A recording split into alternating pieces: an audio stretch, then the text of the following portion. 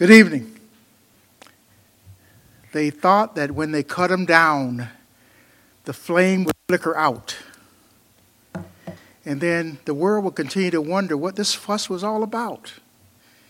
He's just another creature, a fallen human teacher. He'll fade away like ashes in the wind. But then he rose again. There is no denying my Jesus. He wants to know you. Can't you hear him calling? You may choose to stay or walk away, but still you can't deny that our Jesus will never be denied. Never. So we're going to take a little departure tonight from Daniel chapter 3, and we're going to dig into 2 Corinthians chapter 4. 2 Corinthians chapter 4. So for those who came prepared to hear Daniel, we're just going to take a slight hiatus till probably third Sunday, Lord willing. Then we can go back. But for now, there's a message for all of us. And, well, let's pray. Father, we just give thanks for how you've just blessed us well beyond measure one more day, Father. So we're just so grateful to be called your children and so thankful that you know us and that we know you, Father. So we give you praise and honor. We thank you for the sweet worship that you've already provided for us through our sister. And we pray, Father, as always, that your word will be rightly divided. We just found it just such a blessing to wake up this morning and find new mercies on our pillow, knowing that your word says your mercies are new every morning. So we just give you praise and honor for that, Father. So again, we just want to give you thanks for this opportunity to share with one another, Father, to encourage and be encouraged, and that you would have your way in this place tonight. In the name of Jesus, we pray. Amen. Before we get started, there was something that really touched my heart tonight, and first of all, it was a song. You're the air that I breathe, and I'm desperate without you. I'm lost without you. And I was asked tonight by one of us, what is it that caused me to become a pastor? And I don't know if I've become a pastor, seriously, because I'm still Richard. And the thing that motivates me to continue to seek the Lord is, you've heard this before, some of you, but just a short story. I grew up in a Christian home. At the age of 19, I turned away. I got out on my own, away from mom and dad, and now I can do anything I want. And I did everything I wanted, but it didn't turn out to be positive. And so from the age of 19 to the age of 26, I went in a lot of different directions, and some of them were not good. And so the Lord never took his hands off. He kept his hands on me during that whole time, and went into a lot of places that were dark, a lot of places that were wet and cold, doing a lot of dangerous things. And at any given moment, that could have been it. But the Lord says, I got a purpose for your life. I got something for you.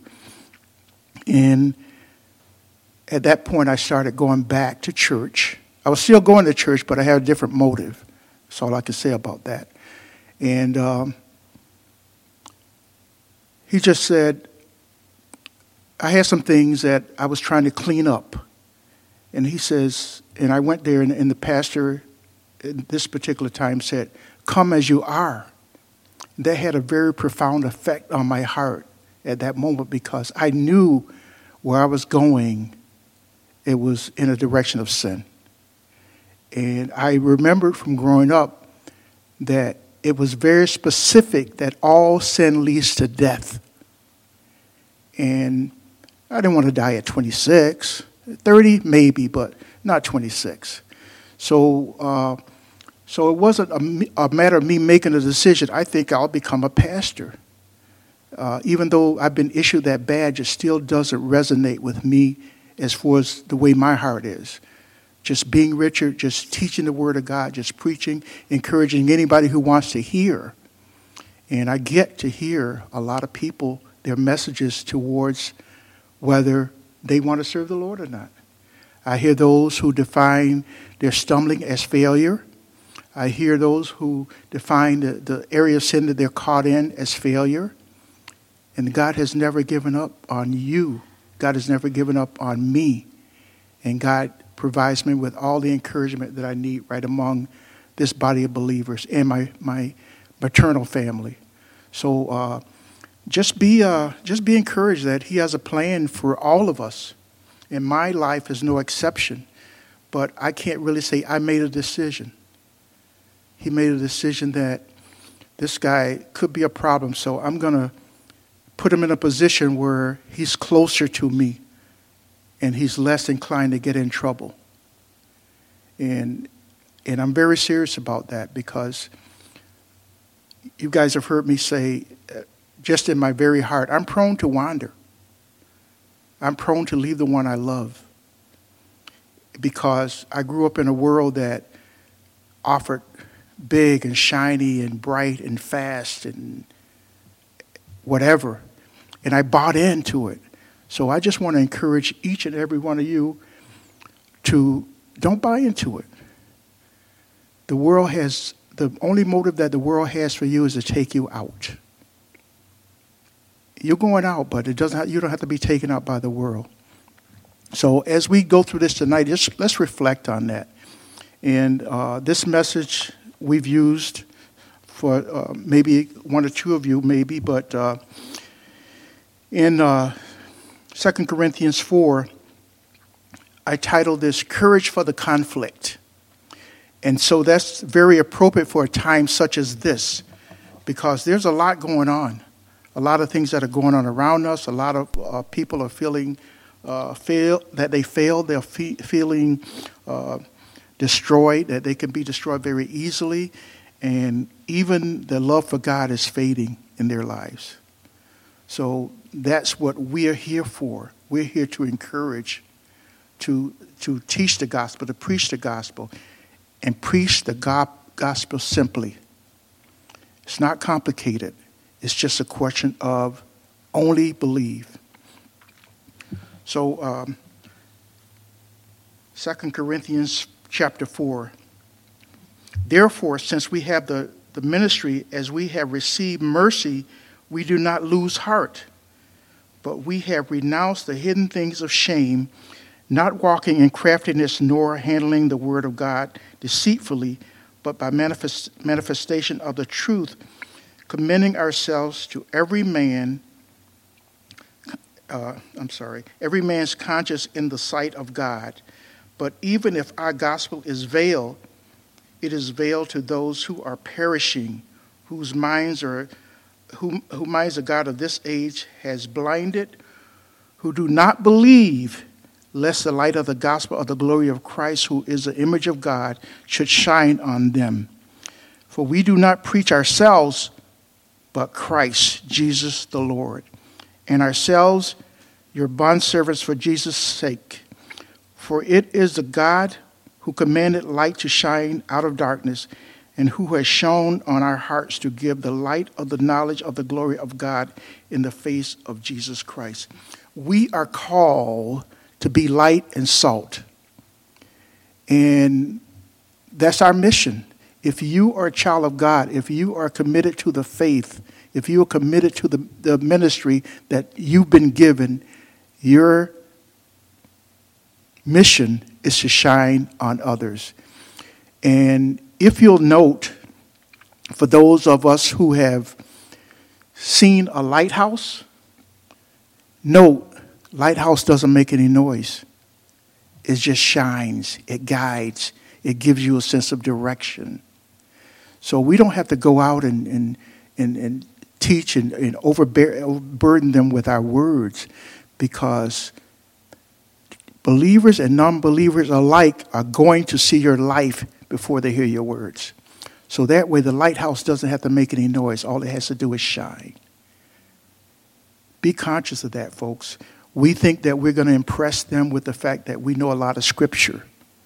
We think that we're going to impress them with the fact that, we can say all these wonderful words and encourage someone. And that may be so. But for the majority of people, the majority of our neighbors, they're watching you. Like it or not, you're under a microscope. If you claim to be a child of God, you are under a microscope. They may not always say something about it, but they are watching. And not just the non-believers, but the believers alike. Because we can talk a good game about how devoted we are to the cause, but are you living it? And that's where the rubber meets the road as it goes. The key theme of this section is repeated in verses 1 and 16. We faint not. Literally, Paul said, we do not lose heart. And that's what I want to encourage us, you and me, to not lose heart. I won't say it's easy to do, but it's not difficult not to do. We can lose heart at something things that we can't really control, things that we can do nothing about. Yet we lose heart. And if you think about an example of what's going on in our world today, we pray about it, but some of us are losing sleep as a result of that. So you lose sleep and you get up in the morning, what's changed except the fact that you lost sleep? You couldn't change that. And prayer does change things, but that's the thing that we need to focus on, praying for the things that are going on around us. And there's some who are arguing with, well, what's the point in praying? God already has an outcome. His will is going to be done. That's a defeatist attitude, because you can take that attitude towards everything. Someone's breaking into my house. What are you going to do? Well, I'm not going to do anything. That's just God's will. Would you ever take that attitude? No, you would not. So what makes you think that you shouldn't be concerned about all the atrocities that are going on around us? And we could name them, but you all know. You all know the things that are just out of line with what the Lord would have. But we don't know his will. That doesn't mean that you just give up. And that's what we're going to see in Paul. And when I use the name Paul, I would like for you to put yourself in that position. God is not a respecter of persons. So do you think he would have done anything in Paul's life that he will not do in yours? The answer is no. And we do not lose heart. There were plenty of reasons for discouragement in Paul's situation. Plenty. Stoned, shipwrecked, beaten, thrown over the wall. You name it. Yet he did not quit. What kept Paul from fainting in the conflicts of life? He knew what he possessed in Jesus Christ. Instead of complaining about what he did not have, Paul rejoiced in what he did have. Can the same be said about you and me? Are we rejoicing in what we have, or are we complaining about what we don't have? Keep in mind, everything is God's will. Everything. I had an opportunity to share with someone at the doctor's office this week, and I had on a shirt, Proverbs said, lean not into your own understanding. She says, do you really believe that? I said, with all my heart. Well, I used to believe in God, and then my father died a few weeks ago. And so she just doesn't have that same belief. Now, the problem with that is that's a very selfish attitude. So even though her father was suffering, she would rather see him suffering than go and be with the Lord. And she would never admit it, and we would never admit that, but that's the attitude. It's selfish. Why would he take away someone that I love? Because he knew the beginning from the end. He knew that this person is only going to get worse. They're going to suffer more. So why wouldn't he take them out, which he did? But she's not the only one. I've had an opportunity to meet many that felt that way. Why would a loving God take away my son, my daughter, my mother, my father, my sister, my brother? That's not love. It is. It really is. And that's hard for us to comprehend because We base everything around us. And God knows best. So let's be like Paul. Let's not quit. Meditate on a verse such as glorying in tribulation. So, Lord, I like it when you squash me like a bug, squash me like a worm. No, I don't. But we have to learn what it means to glory in tribulation. And that's what the Lord teaches us. And, Job said, though you slay me, I will continue to trust you. That's not a fleshly thinking there. That's spiritual thinking, and that's where we want to be. We want to know that no matter what he's doing, no matter how difficult or what we're going through right now, he's in it. He's in it. He's in it. Again, a phrase that I use often, the same God that's with us on the mountain is with us in the valley. And think about it. Well, praise the Lord. He's really blessing me here. Oh, man, the enemy is really attacking me here. No, my friends, that's really not it. God is in it no matter what you're going through, those tough times and those times that we feel like we're being fruitful. God is in it. First of all, with this in chapter 4, 1 through 6, it talks about we have a glorious ministry. What does that mean? Therefore, it says, seeing we have this kind of ministry is a literal translation of what Paul wrote. What kind of ministry? The kind described in the previous chapter, a glorious ministry that brings life, salvation, and righteousness, a ministry that is able to transform lives. This ministry was and is a gift. We receive it from God. If it is given to us because of God's mercy, it is given to us because of God's mercy and not because of anything we have done. And we can reference that in 1 Timothy 1, 12 through 17. I'm not going to go into those verses because there's a lot that I would like to cover tonight. So I'm just going to mention them as reference. And the way we look at our ministry helps to determine how we fulfill it. If we look upon serving Christ as a burden instead of a privilege, we will do only what is a drudge and do only what is required of us. Our positive attitude towards our ministry should have some practical consequences in our life. Why are you doing that? Well, because I want to be seen by the senior pastor. I want him to see me working. I want him to see me teaching. I want him to see me ministering to the people in the body. It's the wrong attitude. Whatever you do, do it heartily unto the Lord. That should be our attitude, no matter what it is. If he has not called you to ministry, it's going to be a burden. And that's why those of us who get to teach, we know it's an honor, it's a privilege. It's not a burden. And when it gets to be a burden, it's time to step back. And I pray to God that it'll never get to be that for me. And if it is, I'll understand that it's his will. Okay, Richard, it's time to take a little rest there. And I will definitely honor that. It's going to be a challenge because within my flesh, I love to do this. I love it.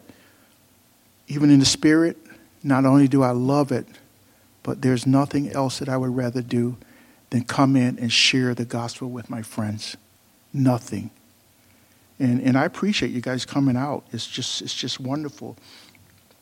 Another thing with this glorious ministry is a positive attitude kept Paul from being a quitter. In spite of his great gifts and vast experience, Paul was human and subject to human frailties. But how could he lose heart when he was involved in such a wonderful ministry? Would God have entrusted this ministry to him if he might fail? Of course not. With the divine calling came the divine enabling. If God calls, God's going to provide. Always remember that. If he calls you to a ministry, he's going to provide for you to be effective in that ministry. Always, no matter what it is. Now, it's up to you to seek. Where do you want me? There's a spot for every one of us. Every person here and in the sound of my voice. There's a place for you and you alone. You know, when he says uniquely and wonderfully made, he meant it. You have a gift that nobody else can be the substitute for. Everyone here, no matter how you feel about it, no matter how you're struggling, he's got a plan for your life, and a plan much better than what you're going through right now.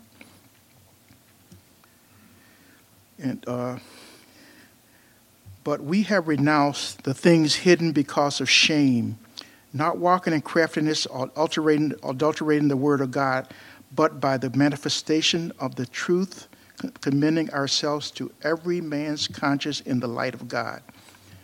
False teachers. I've heard it before that anybody can teach a sermon. I personally don't know if that's true, simply because I could get here and I could put together some words and just share it with you guys, but I don't know if I could do it without my heart being in it. I really don't.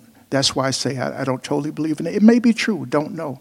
But for me personally, everything that I say to you from this pulpit or any place else that we talk is from the heart. And very rarely will you hear Richard's opinion.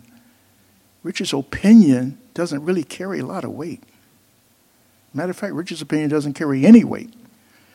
But I'm going to teach, preach, minister from the Word of God. And if you got any questions, if you got any concerns, any disagreement, go to God. He hasn't given me the heart to debate. I tried it 3 times. Didn't work. And then at that time, he arranged it so I would be in 2 Timothy. And it told us how dangerous it was to debate the Word of God. And I took that to heart. From that day on, everything changed. Everything. So I'm not going to debate if somebody doesn't agree with me about what the Word of God says. It's not between you and me. It's between you and God. And those false teachers handle God's Word in deceptive ways. We can prove anything by the Bible. I've done it. Even when I was living in a way that didn't honor God, I could find a scripture that would support it. And I've had people that would come to me, and when they asked me those questions, all of a sudden it took on a different meaning. Hey, Richard, show me in the Bible where it says that fornication is not good. Really? Bro, I mean, you got a day to spare? And this is true story. And someone actually brought that to me, showed me where that's bad. And it's like, that makes no sense. So this is another case where God says, Richard, zip it. There's nothing to be gained by getting into a debate about a question such as that. Another one, can I lose my salvation because I've fallen? No, you can't. But they feel that way. They feel like, I failed the Lord. I tripped and stumbled and fell down, so I failed him.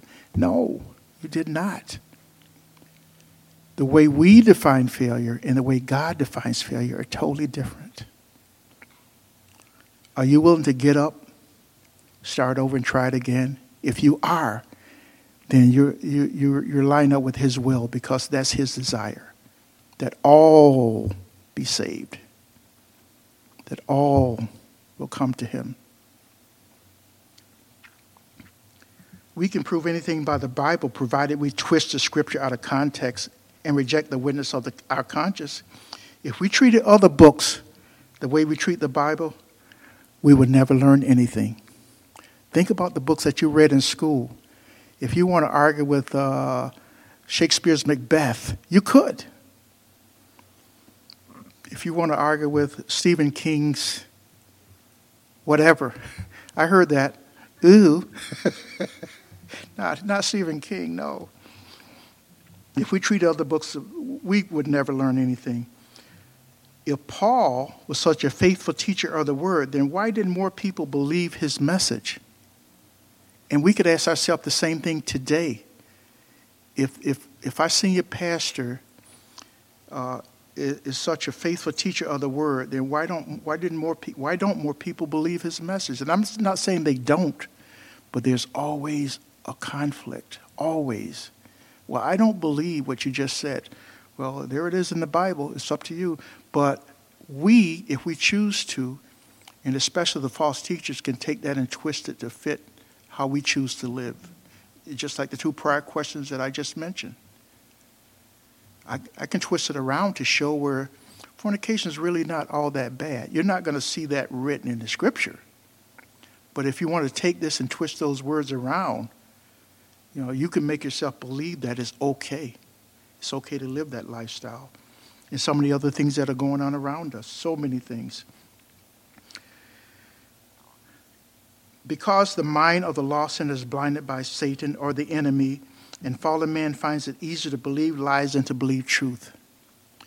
And that is so true. And we see that going on around us today.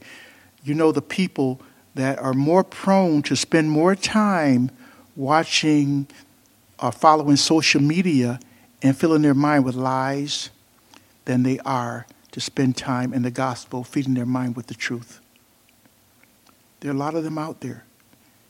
So if this news bothers you so much, why do you watch it? Well, I just got to know what's going on around me. Does that really help you? Does it really need to help you how many troops were killed in Ukraine or Russia? Does that really help you?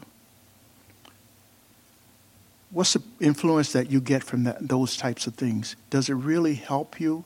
Does it really help your mind to know that so many babies were destroyed during the course of a day? Does this really help you? Well, no, but I still got to know. How about filling your mind up with the gospel? How about digging into some scripture and learning the heart of God? But we got to know what's going on. You want to know what's going on? Read the Bible. Read the Bible. What's going on with the war? Dig into Ezekiel and find out, see what unions are being formed right now. Don't want to get political, but just throwing that out there because I know this is common among us. We got to know. Is that God's will for you to know that? Does that benefit your life? Does that honor him? He will honor you if you honor him. Are you honoring him by allowing these things to come into your eye gates and your ear gates? And can't be critical, won't be critical of those who do that. It's their choice. And if he gave you free will, then I'm in no position to hinder that. Use that free will. Pray about it. Lord, would you have me to cut back on all this negative input that I get in my ear gates and eye gates? And see what he says about it. What he says about it just for you. We're bombarding ourselves with things that we can't do anything about. Because the mind of the lost sinner is blinded by Satan, and fallen man finds it easier to believe the lies than to believe truth. As the God of this age and the prince of this world, Satan keeps lost sinners in the dark. Satan uses religious teachers to deceive people. Many of the people who belong in cults today were originally members of Christian churches. That's hard to comprehend. But how could anyone be a Christian and then turn and organize a cult? Jeremiah, the heart of man is deceitfully wicked. Who can know it? And Jeremiah didn't make any exceptions for you or me. The heart of mankind is deceitfully wicked. So we don't know what we're capable of. Oh, I would never do that. Don't say that. Not a wise statement to make. You don't even know your own heart. The fact that Paul had received this ministry from Christ kept him from being a quitter and a deceiver, but it also kept him from being a promoter. We preach not ourselves, as it says in verse 5. And Paul sought only to lead people to Jesus Christ and to build them up in the faith. Paul was not interested in having a fan club. A pastor is not interested in having a fan club for himself. The Judaizers operated in that way, but Paul rejected that kind of ministry. So we have to be careful when if we're involved in a ministry, that we put faith in numbers. Very careful. Having a church within a church is deadly. We have to be careful that we don't try and surround ourselves with our fans, because they're going to only lift us up. And I've seen too many that have been lifted up and so high until when they fell, they were crushed. You know, when Humpty Dumpty fell off the wall, it happens to those among us. We have to be careful. The Judaizers operated in that way, but Paul rejected this kind of ministry. Okay, chapter 4, verse 7. But we have this treasure in earthen vessels, that the excellence of the power may be of God and not of us. We are hard pressed on every side, yet not crushed. We are perplexed, but not in despair. Persecuted, but not forsaken. Struck down, but not destroyed. Always carrying about in the body of the dying of the Lord Jesus, that the life of Jesus also may be manifested in our body. For we who live are always delivered to death for Jesus' sake, that the life of Jesus also may be manifested in our mortal flesh. So then death is working in us, but life in you. And Paul now reflects on the humility of the clay vessel. In the kingdom of God, every vessel has a purpose. Every vessel has a particular duty that it serves. Some vessels in the house are used to store precious jewelry.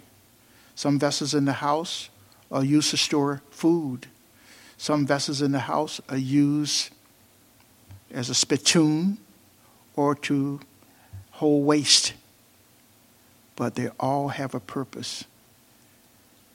You have a purpose. You need to focus on what God is calling you to do. Not look around and say, oh, I wish I had the gifts that he does or she does. Because right as soon as you say that, you're defeated. Because right now, as we said earlier, Paul focused on what he did have and not what he did not have. Oh, I wish I knew how to operate the sounds. I wish I knew how to do the lights. I wish I knew how to be a musician. Whatever. There's so much that I can wish for, but I got none of those skills. What did he call me for? You know, when he did call me to be in the ministry, one thing that he did stress, I want you to be a part of revival. I don't know what that means even today. I really don't. What does that look like? What does revival look like, Lord? You'll see when you get there. And that's it. So I just let it go from that point on. The believer is simply a jar of clay.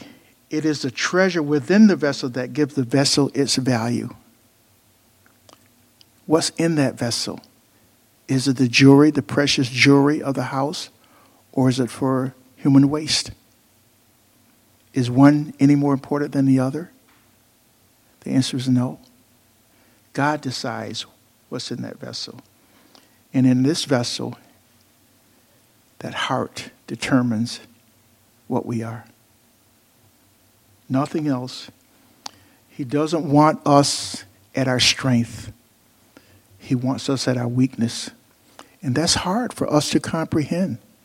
Why would the Lord want me in our weakness? Because when we are weak, that's when he is strong.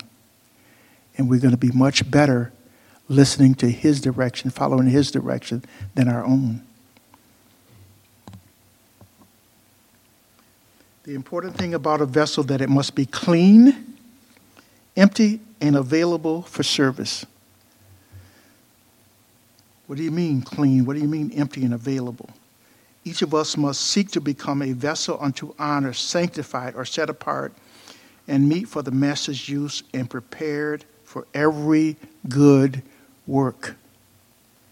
What do you mean, prepare for every good work?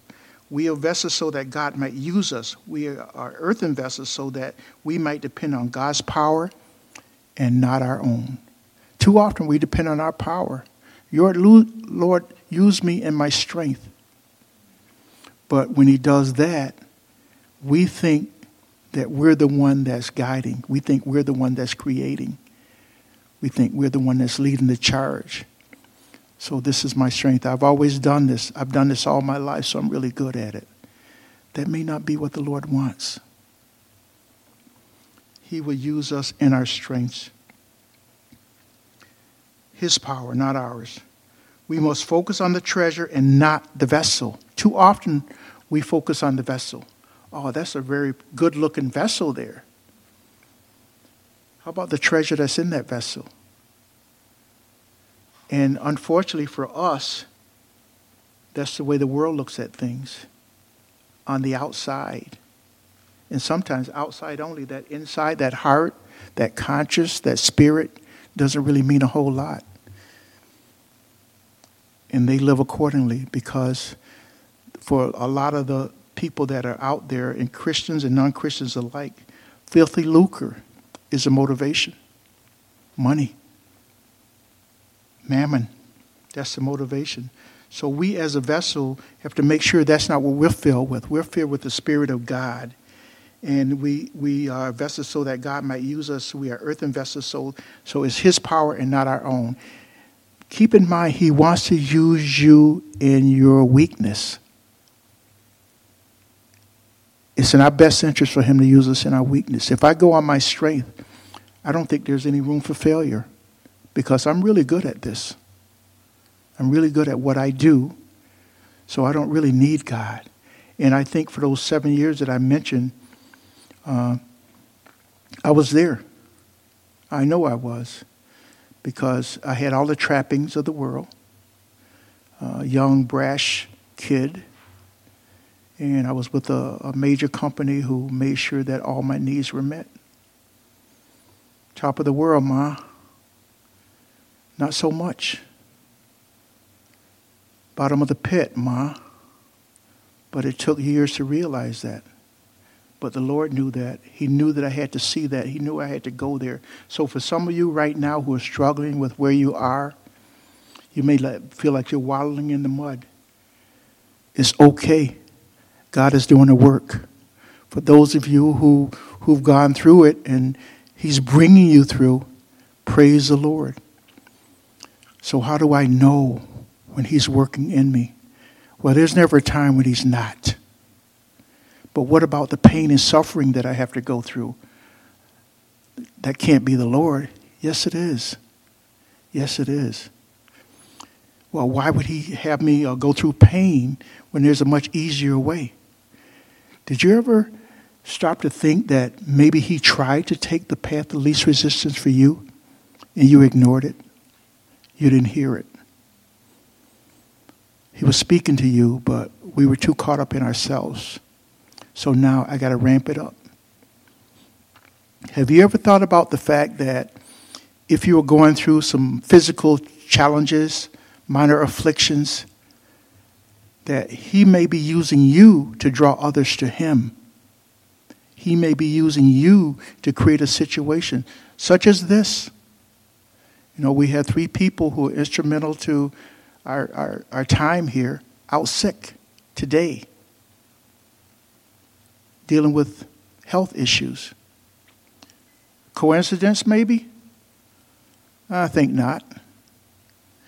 You know, right now I would have been sitting back there. Hector would have been in my seat. And my name is on it.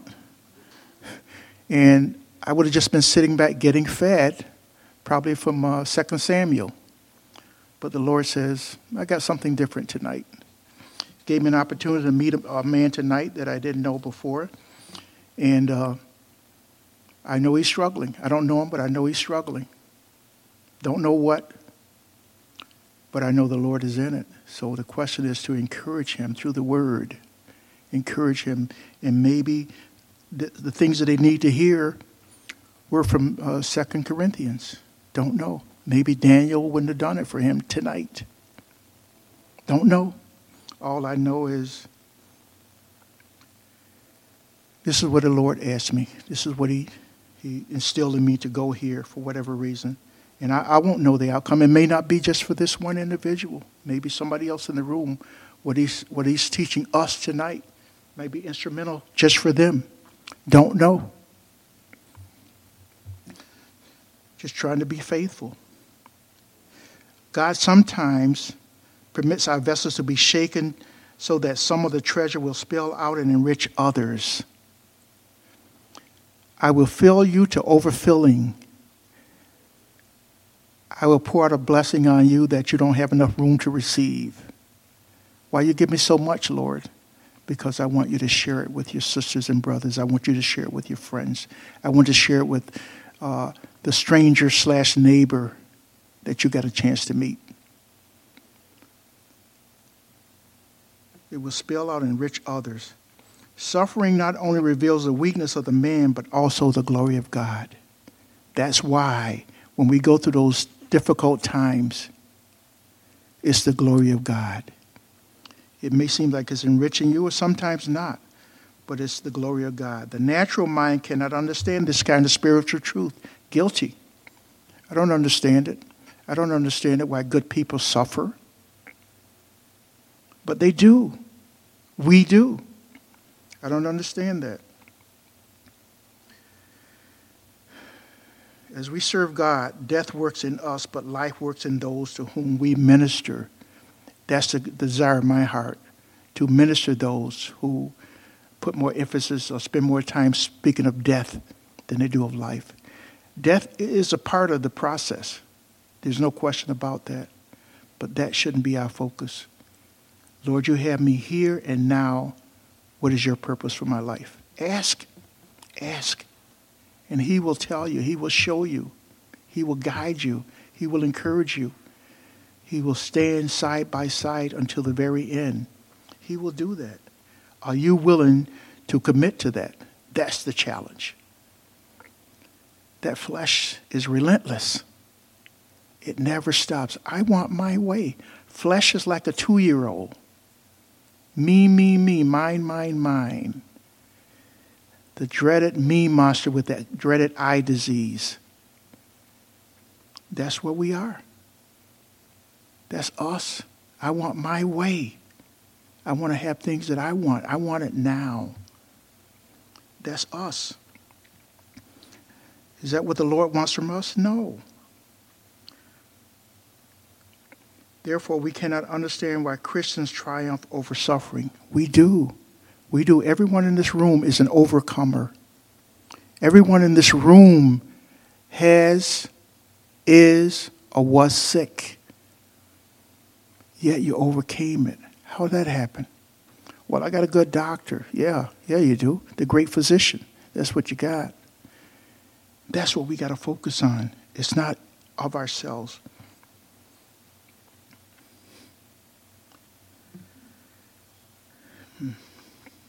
As we serve Christ, death works in us, but life works in those whom we minister. Ministry that costs nothing accomplishes nothing. There's always a cost. Always. If you want to get out and you're going to minister to the body, if you're going to minister to your friends, your neighbors, your family, there's a cost. Always, folks. Freedom's just another word for nothing left to lose. Freedom ain't nothing if it ain't free.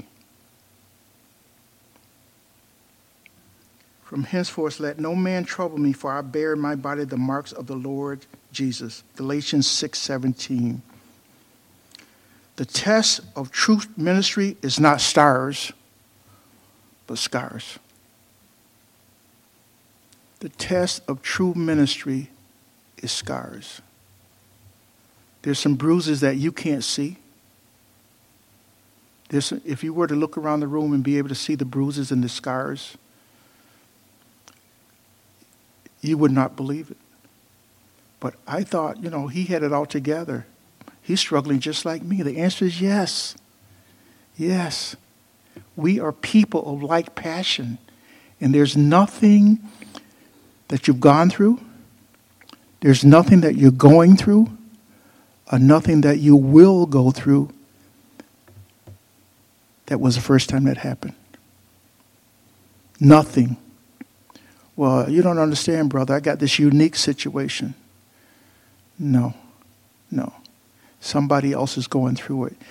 And what the Lord will do, if you allow, he will allow you to minister to that person. He will allow you to encourage and be encouraged by that person or those people. He will allow that. Nothing new under the sun. Nothing. So how do we do this? How do we arrange to go in and minister to others who maybe have a similar situation? Pray about it. Prayer. For those who don't have a strong belief in prayer, I would highly encourage you, try it. Try it.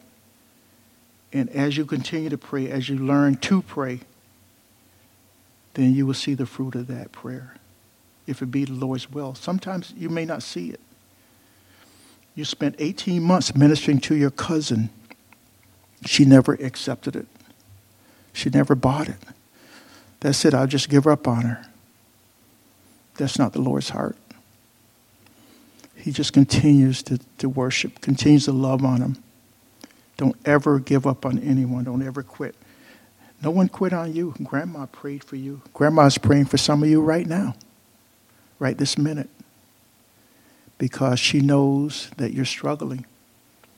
She knows that you have created a reason in your mind, not an excuse, but a reason to turn away from the Lord.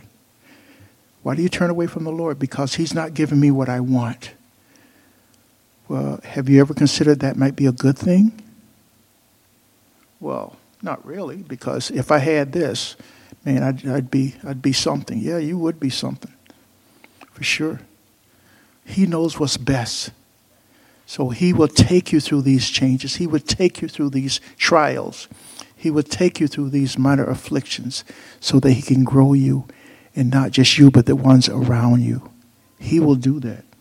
He's proven it time and time again.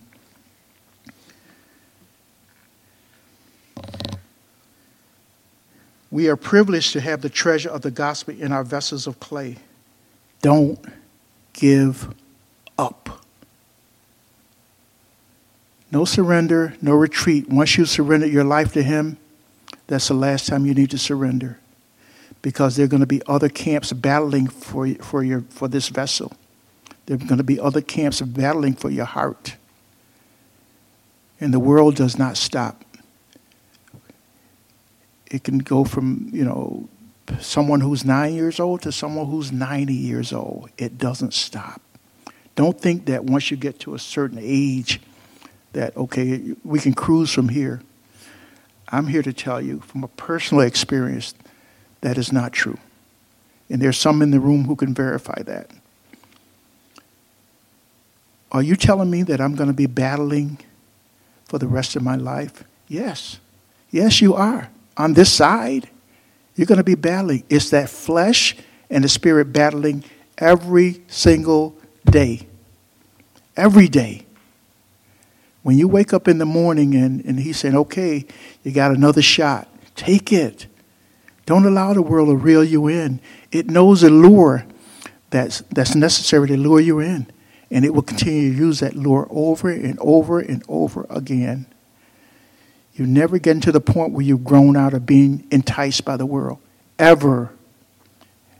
It doesn't happen. Fight the good fight. We have, let's just read the last few verses. Let's go from, let's go from 13 to 18.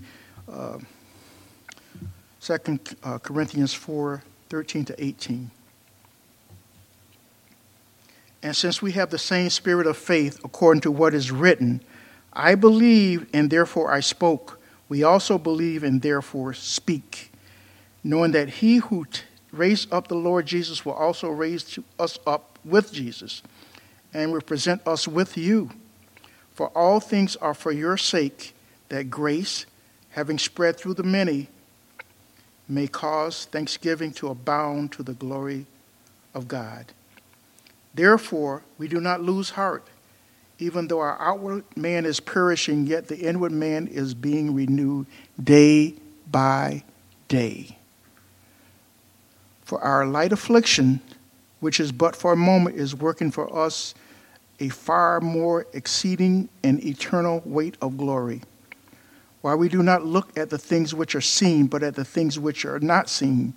For the things which are seen are temporary, but the things which are not seen are eternal.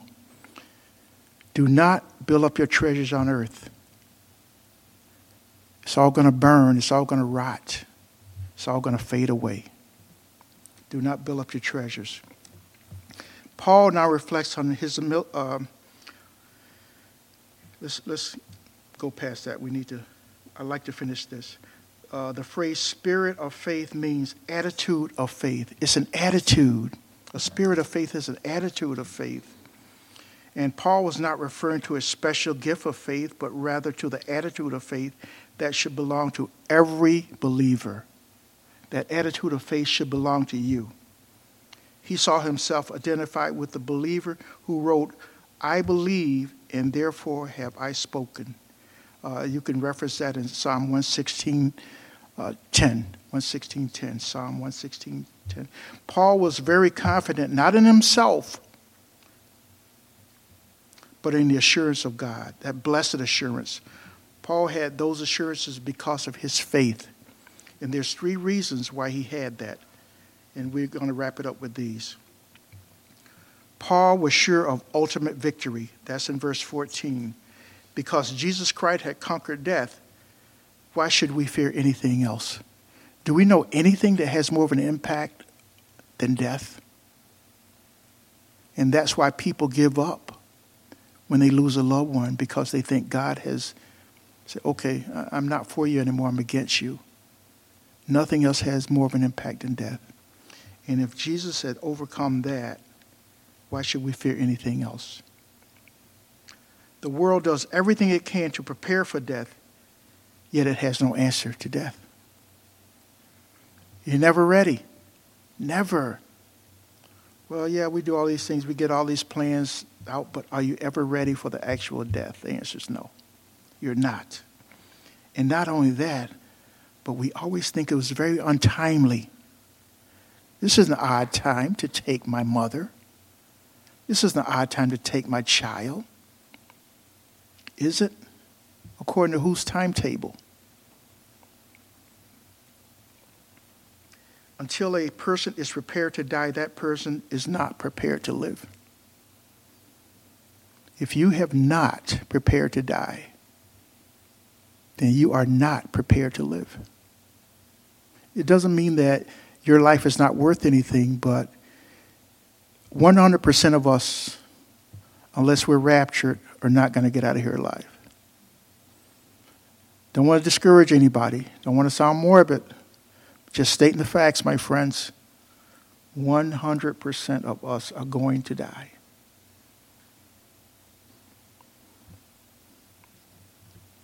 Paul was sure, number 2, Paul was sure that God would be glorified in verse 15.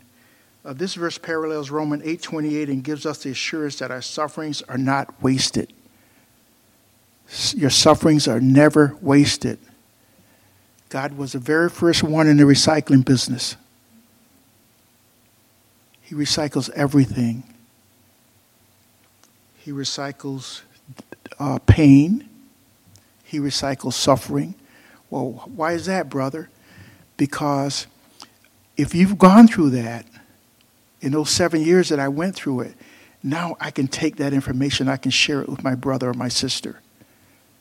Well, how'd you come out of that? I didn't think I would, but the Lord knew. So I can share with you and you and you about what he did and how. It wasn't anything that I did.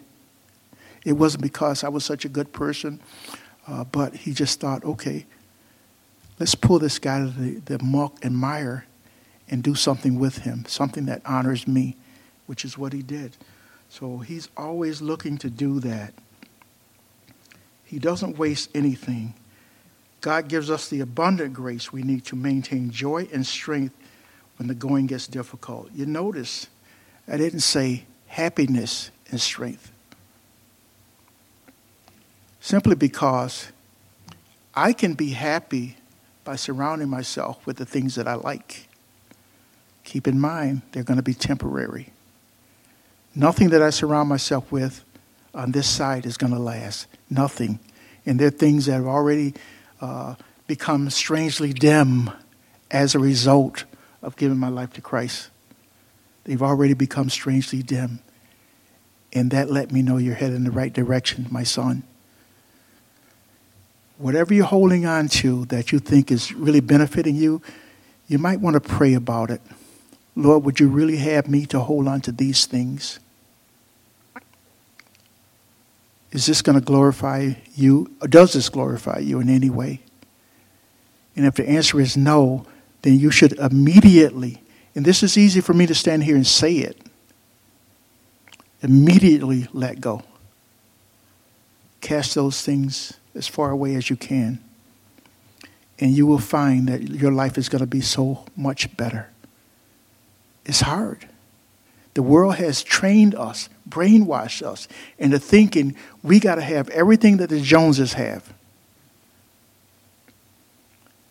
I don't fish, but I still need a boat. Really? Well, I need my car. I live 2 miles from work, but I think I should have at least 5 cars. Really? I think all of my clothes should be very expensive. Okay. Is that what the Lord wants from us?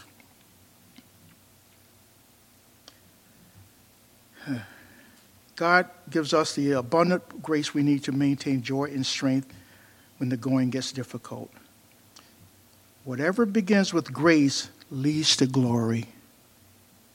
Anything that begins with grace always, always, always leads to glory. That's just our God. He's sovereign. So even though it may seem like he's not doing what's in our best interest, he really is. Regardless of how tragic or drastic it may seem, he's always working it out.